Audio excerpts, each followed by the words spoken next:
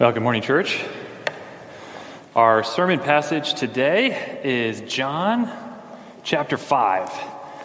We are going to look at the whole chapter today, but we're going to begin just by reading the first 18 verses. So if you have a Bible with you, turn to John chapter 5. If you don't, that's okay. We're going to have it on the screen. Of course, if you're at home, I encourage you to follow along. So let me pray for us, and then I'll go ahead and read John 5, verses 1 through 18. Let's pray. Our Father in heaven, we do pray that you would send your Spirit now to lead us into your truth and into your life. Lord, as we search the Scriptures this morning, we pray that in them we would see afresh the living face and hear the living voice of Jesus Christ our Lord. In his name we pray. Amen. Okay, John chapter 5, verses 1 through 18. Let me read this for us. After this, there was a feast of the Jews, and Jesus went up to Jerusalem. Now, there is in Jerusalem by the sheep gate a pool, in Aramaic called Bethesda, which has 5 roofed colonnades. In these lay a multitude of invalids, blind, lame, and paralyzed. One man was there who had been an invalid for 38 years. When Jesus saw him lying there and knew that he had already been there a long time, he said to him, "Do you want to be healed?" The sick man answered him, "Sir, I have no one to put me into the pool when the water is stirred up, and while I'm going, another steps down before me." Jesus said to him, "Get up, take up your bed, and walk." And at once the man was healed, and he took up his bed and walked. Now that day was the Sabbath.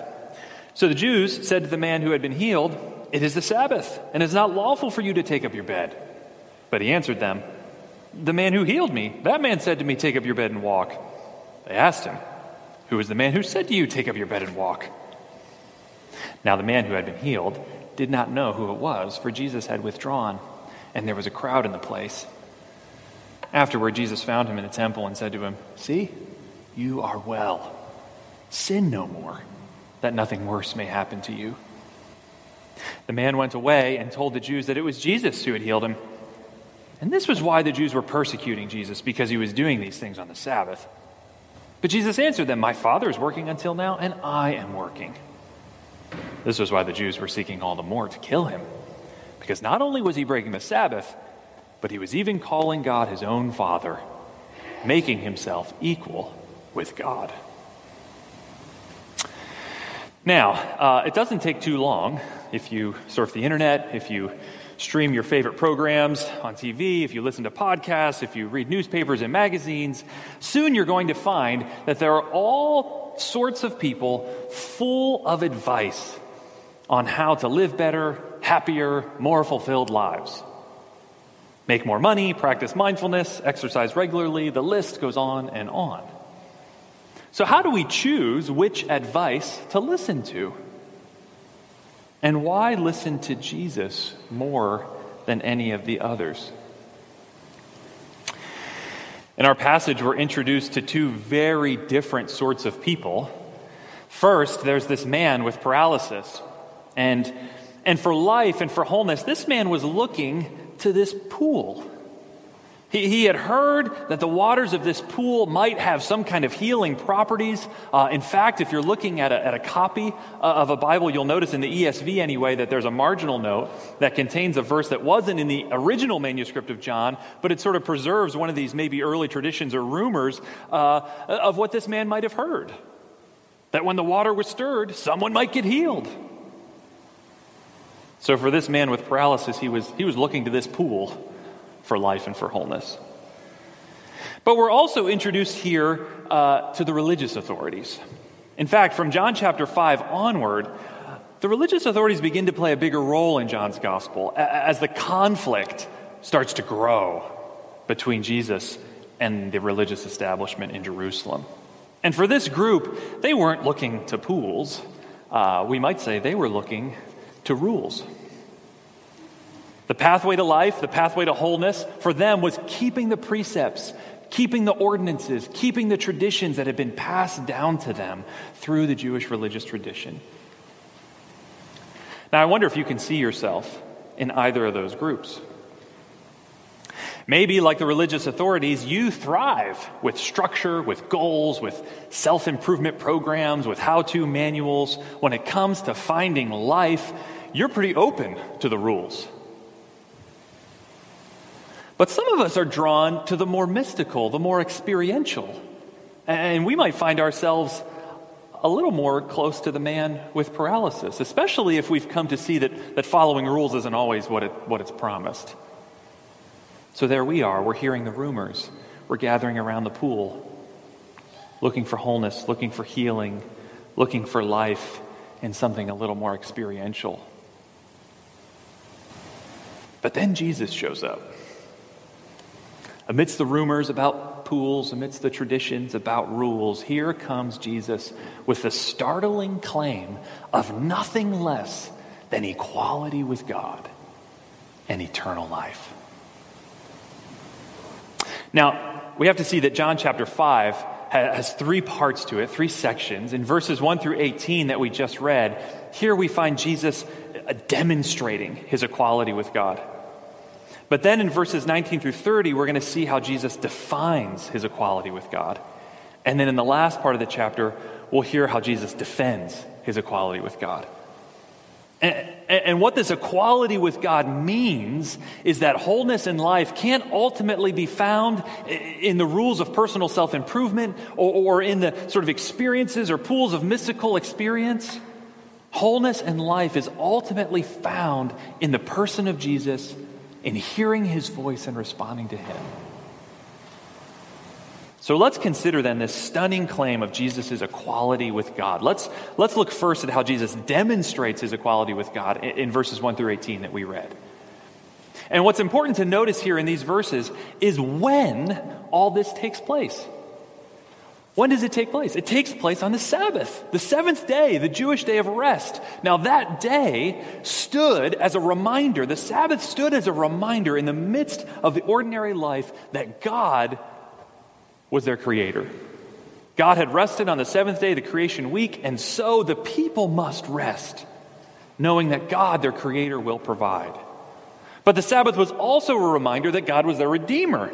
Just as God had granted the people release and rest from their slavery in Egypt, so they must set aside one day in 7 to experience again that rest and that release from labor. And ultimately, the Sabbath day had a future component too. God was leading his people to an eternal rest. As you get into the prophets in the Old Testament, you start to see that God was leading his people onward to an eternal rest, a new heavens and a new earth. And the Sabbath was the sign in the present of the glorious future to come that God had in store.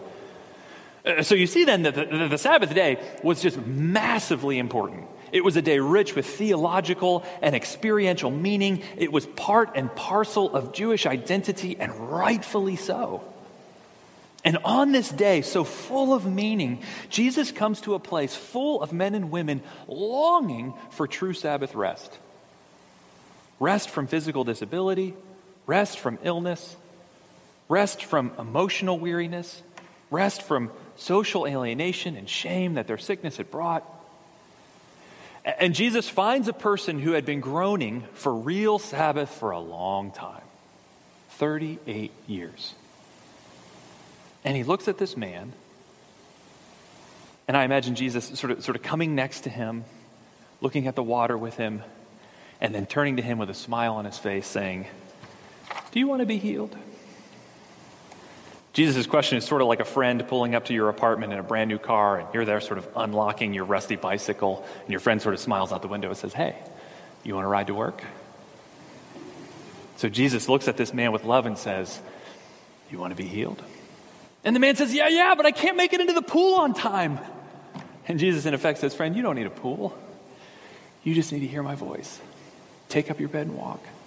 And instantly, the man who had yearned so long for real Sabbath wholeness, instantly he's made well. He picks up his mat and walks for the first time in 38 years. Why? Because right there, just past the sheep gate, beside the pool of Bethesda, which, by the way, archaeologists have found physical evidence for that site today, right there, the very God of the Sabbath, meets this man in the flesh, the incarnate Word of God, Jesus. But now here's what we have to see.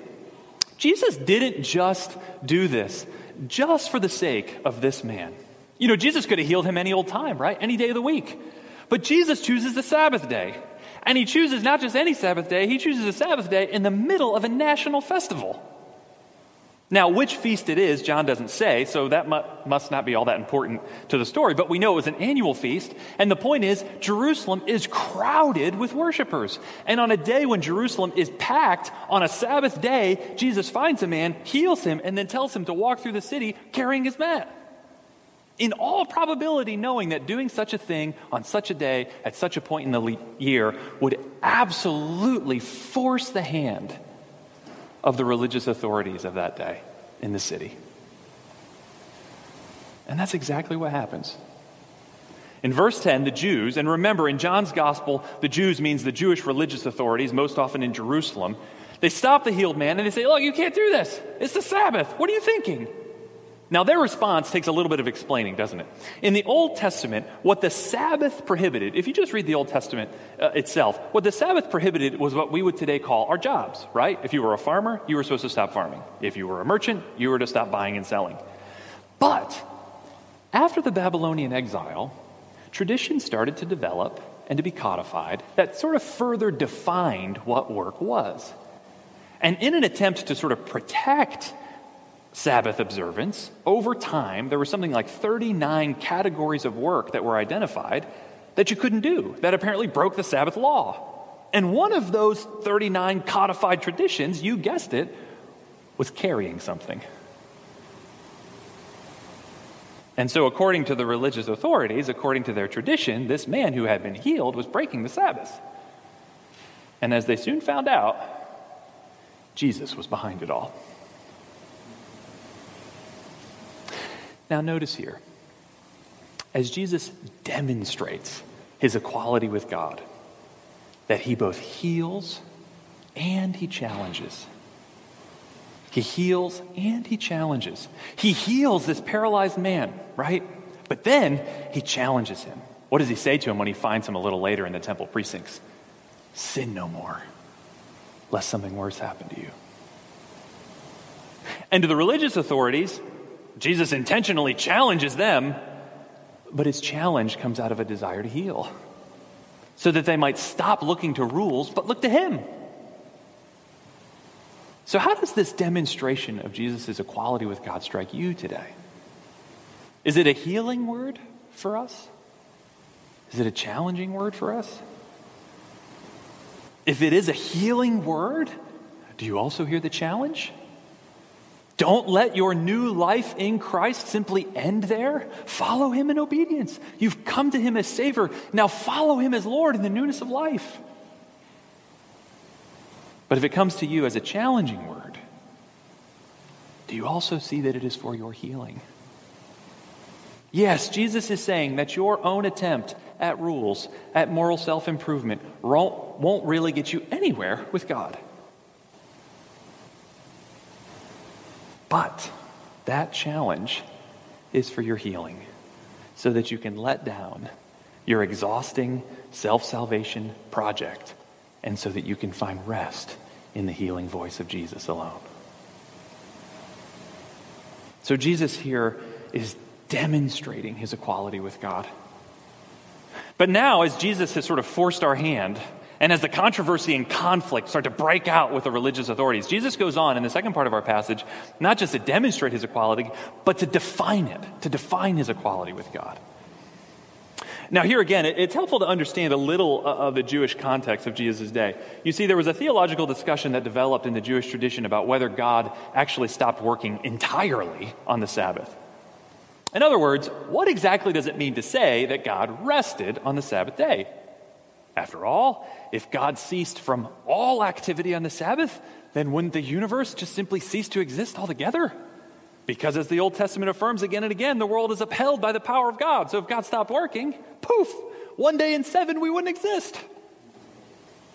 So God's rest on the Sabbath day must mean that he rested from that original work of creation. But as God, his ongoing work and activity sustaining creation continues. So then, we might say that God, on the Sabbath day, continues working. Man must not continue working, but God does. And so, in verse 17, when Jesus says, my Father's working until now, and I am working, do you see there that he's drawing a very clear line? He's drawing a line, and on one side are created things, created humans, and on the other side is the Creator. And Jesus, although clearly a fully human person right in front of them, is saying, I'm on this side of the line. My Father is working on the Sabbath day. I work on the Sabbath day. Now imagine how Jesus could have answered their complaints. He could have taken them back to the law of Moses, right? And argued against their tradition on exegetical grounds and said, hey, guys, you're blowing things out of proportion here. Or he could have appealed to the character of God's compassion and the fact that Sabbath was made for man, not man for the Sabbath. And in other places in the Gospels, Jesus will approach Sabbath controversies with his fellow Jews in similar ways. But here in John 5, he goes straight to the heart of the matter. He looks his opponent straight in the eye and says, does God work on the Sabbath? And I work on the Sabbath. Now let's listen to how Jesus defines his relationship to the Father in verses 19 through 30. Let me read these quickly for us. So Jesus said to them, truly, truly, I say to you, the Son can do nothing of his own accord, but only what he sees the Father doing. For whatever the Father does, that the Son does likewise. For the Father loves the Son and shows him all that he himself is doing. And greater works than these will he show him, so that you may marvel. For as the Father raises the dead and gives them life, so also the Son gives life to whom he will. For the Father judges no one, but has given all judgment to the Son, that all may honor the Son, just as they honor the Father. Whoever does not honor the Son does not honor the Father who sent him. Truly, truly, I say to you, whoever hears my word and believes him who sent me has eternal life. He does not come into judgment, but is passed from death to life. Truly, truly, I say to you, an hour is coming and is now here when the dead will hear the voice of the Son of God, and those who hear will live. For as the Father has life in himself, so he has granted the Son also to have life in himself. And he has given him authority to execute judgment because he is the Son of Man. Do not marvel at this, for an hour is coming when all who are in the tombs will hear his voice and come out, those who have done good to the resurrection of life, and those who have done evil to the resurrection of judgment. I can do nothing on my own. As I hear, I judge, and my judgment is just, because I seek not my own will, but the will of him who sent me. Now, notice three things about Jesus defining his equality with God here. First, it's clear from Jesus' words that the Father and the Son are distinct persons.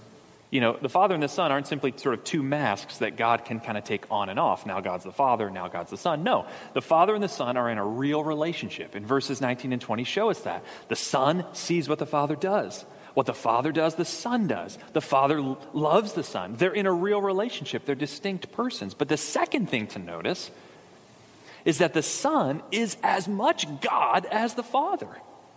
Jesus mentions two exclusive prerogatives of God here. Two things that only God has the right to do. The authority first to give life and the authority to judge. And according to verses 21 and 22, the Son has those prerogatives, has that right as much as the Father. Verse 21, the Father raises the dead and gives them life, so also the Son gives life to whom he will. So Jesus the Son, as much as the Father, has divine authority to give life. Verse 22, the Father judges no one, but has given all judgment to the Son. So Jesus the Son, as much as the Father, has divine authority to judge. So how do we hold these first two observations together? The Father and Son are distinct persons, but they're both fully God. Are there two gods? Well, no, the Bible's clear that there's only one God. You can't read the Old Testament and come away from that thinking that there's not just one God. Well, maybe the Son is sort of a little less God than the Father. But Jesus wouldn't be fully God with the full rights of godness if he was a little less God, right? That doesn't make any sense. So Jesus here brings us face to face with what we now call the doctrine of the Trinity, that God is one in essence, but three in persons, Father, Son, and as the New Testament unfolds, we'll see the Holy Spirit. Now, is there a practical outcome of all of this?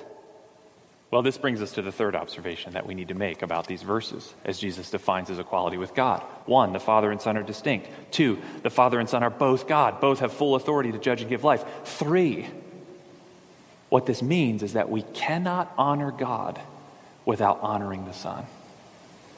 Look again at verse 23. Why has God the Father entrusted all judgment to God the Son? Jesus says that all may honor the Son, just as they honor the Father. Whoever does not honor the Son does not honor the Father who sent him. Now, friends, let that sink in. It is impossible, Jesus says, to honor God the Father if we do not honor the Son. Do you see what Jesus is saying here? Any religion or spirituality that doesn't put Jesus in the center does not ultimately honor God.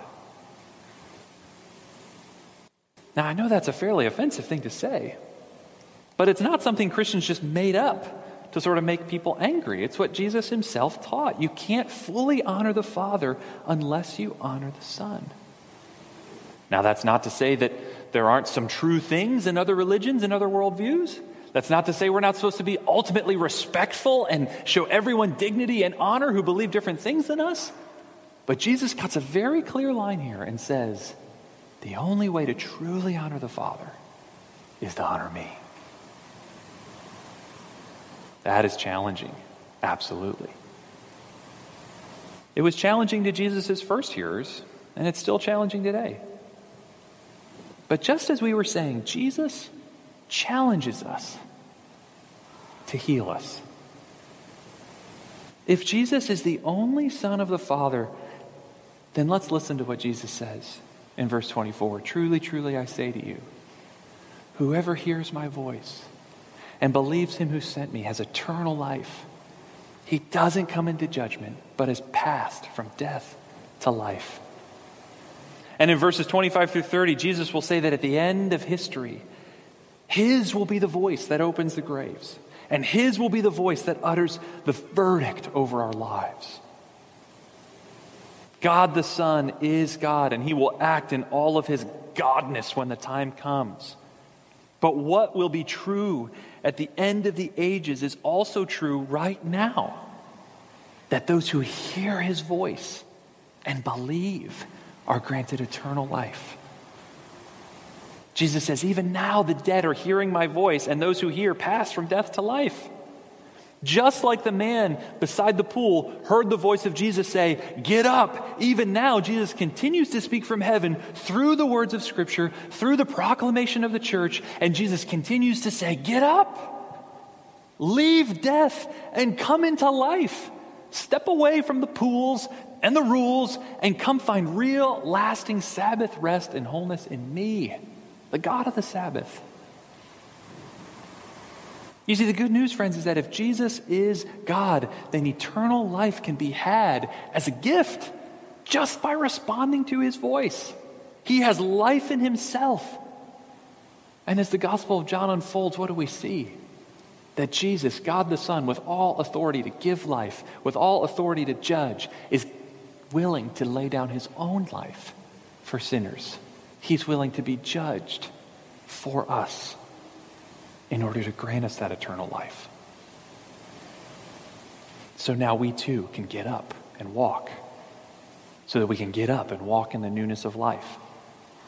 Paul says in 2 Corinthians, if anyone is in Christ, he's a new creation. The old has passed away. Behold, the new has come. So then Jesus demonstrates and defines his equality with God. But to conclude then, in the third part of our passage in verses 31 through 47, Jesus now defends his equality with God. You see, the reality is, Jesus knows that his claims here are massive. As he says in verse 31, we're going to look at verses 31 through 35 first. He says in verse 31, look, if I bear witness about myself, my testimony is not true. Jesus is admitting that, look, if I'm just walking around saying, I'm God, you probably shouldn't pay attention to me. But, he says, it's not just me. Jesus marshals in this section 3 witnesses as evidence to his claims. First, the first witness he points to is John the Baptist. In verses 32 through 35, Jesus says, there's another who bears witness about me, and I know that the testimony that he bears about me is true. You sent to John, that is John the Baptist, and he's borne witness to the truth. Not that the testimony that I receive is from man, but I say these things so that you may be saved. He was a bright and shining lamp, and you were willing to rejoice for a while in his light. Now, even Jesus' opponents respected John the Baptist. They respected him as a prophet from God. And what was John the Baptist's message? Ultimately, his message was, there's one who's coming after me, whose sandals I'm not worthy to untie. I'm preparing the way for the Lord to come. And when John finally set his eyes on Jesus, what did John say? Behold the Lamb of God, who takes away the sin of the world. The Jewish authorities of Jesus' day respected John the Baptist, and Jesus says, well, for starters, why don't you just listen to what he was saying about me? And if you're wrestling with the claims of Christ today, I wonder if you might consider the witness of some Christians that you respect. Is there someone in your life or in your profession that you might pause and consider? Does their life point you in some small way to consider the truth of Jesus' claims? If it's true for them, might it also be plausible for you? Now, Jesus admits this isn't a great this is just a first step, right? Humans are flawed. John the Baptist wasn't perfect. But might it at least open the door a little bit for you? And for those of us who are Christians, do we see our lives a bit like John the Baptist? Pointing others not to ourselves, but to Christ? How can your life, how can my life, how can our life as a church bear witness to Christ like John the Baptist's life did? In the rest of John's gospel, Jesus will start to tell us that. In the upper room, before he's crucified, Jesus will say, love one another. That's how the world will know that you're my followers. If you love one another and if you serve one another. But then Jesus goes on to the second witness. And the second witness is the works that he's done. Let's read verse 36. He says, but the testimony I have is greater than that of John. For the works that the Father has given me to accomplish, the very works that I'm doing, bear witness about me that the Father has sent me. So Jesus is pushing them here. He's challenging us. Have you investigated Jesus' works? Jesus had just healed a man who had been paralyzed for 38 years. Would his opponents have the open-mindedness to look past their rules, look past their preconceived notions, and consider the challenge that Jesus poses? And look at what's right in front of them. It's very interesting that in the earliest testimonies to Jesus that we have outside of the New Testament, nearly all of them mention that Jesus worked miracles. And practically none of them dispute that claim. For the witnesses closest to Jesus, his miraculous works weren't really in question. And for us today, perhaps the greatest work that we need to reckon with is Jesus' own resurrection from the dead. Jesus claims to have life in himself, and he claims to have the authority to give life.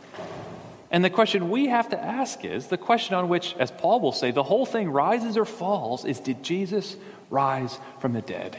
Did he work that mighty work? And I don't think we can be spiritually or even intellectually honest with ourselves until we've given the resurrection of Jesus a fair evaluation. And for those of us who are Christians, those of us who believe in the resurrection, who believe in Jesus' works, do we live our lives as echoes of that work? God doesn't save us by our good works, but he does save us for good works. Jesus has prepared good works in advance for us to do. And again, as Jesus says later in John's gospel, it is our works of love. It is our works of service are works of love for one another and love for the world that will draw people's hearts and minds to consider Christ. Jesus then calls the third witness in for his defense. After John the Baptist, after his own works, finally Jesus calls in the words of the Father himself, the words of the Father in Scripture. So let's read the rest of John chapter 5, verses 37 through 47. Jesus says, "And the Father who sent me has himself borne witness about me. His voice you've never heard, his form you have never seen, and you do not have his word abiding in you, for you do not believe the one whom he has sent. You search the Scriptures because you think that in them you have eternal life, and it is they that bear witness about me. Yet you refuse to come to me that you may have life. I do not receive glory from people, but I know that you do not have the love of God within you. I've come in my Father's name, and you do not receive me. If another comes in his own name, you'll receive him. How can you believe when you receive glory from one another and don't seek the glory that comes from the only God? Do not think that I will accuse you to the Father. There is one who accuses you, Moses, on whom you've set your hope. For if you believe Moses, you would believe me, for he wrote of me. But if you do not believe his writings, how will you believe my words?" Jesus' opponents, you see, considered themselves experts in the Scriptures, and therefore experts in the Word of God. But Jesus says, the Scriptures, the voice of God, is ultimately about me. Now, what did Jesus mean by this? On the one hand, there are many explicit prophecies about the coming Messiah that Jesus fulfilled. Some of those found in the very writings of the first 5 books of the Old Testament, the Law of Moses. But in addition to the prophecies, there are overarching stories and themes that Jesus fulfills as well. Every prophet bringing a word from God. Every priest offering a sacrifice to reconcile us to God. Every king coming with the rule of God to put down injustice and to rescue the people. All of these Old Testament stories are part of a grand narrative that find its climax in Jesus, the true prophet and priest and king. So if you're genuinely seeking God, take up the invitation that Jesus makes here. Read the Scriptures for yourself. But don't read them as a big pile of rules that you have to follow in order to earn eternal life. Jesus says that's not the right way to read Scripture. And of course, don't read it as a big sort of pool, a big mash of collected religious experiences.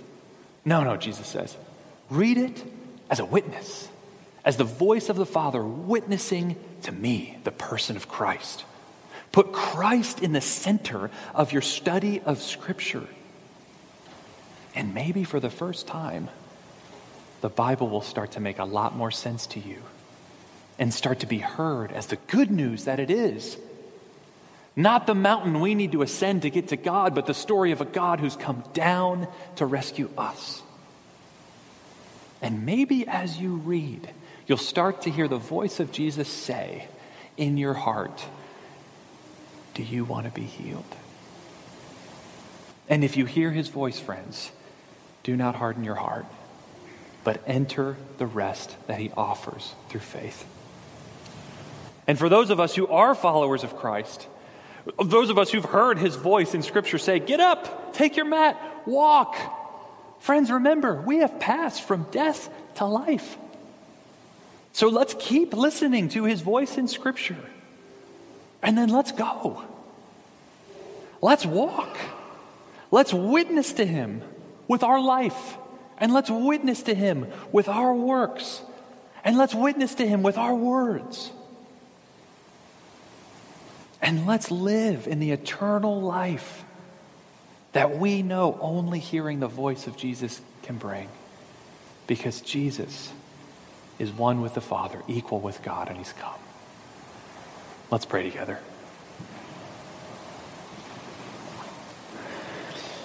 Our Lord Jesus, we thank you for these moments in the Gospels where You come forth and you give us such clear teaching about your true divine identity. Lord, soften our hearts to hear your voice, that we might pass from death to life. Lord, perhaps there are those hearing your voice even now. By your Spirit, would you liberate them to reach out to you in faith and cling to you? Lord, for those of us who've heard your voice, help us to walk in the newness of life that you bring, and so testify to your glory and your goodness. We pray this in your name, Jesus. Amen. Amen.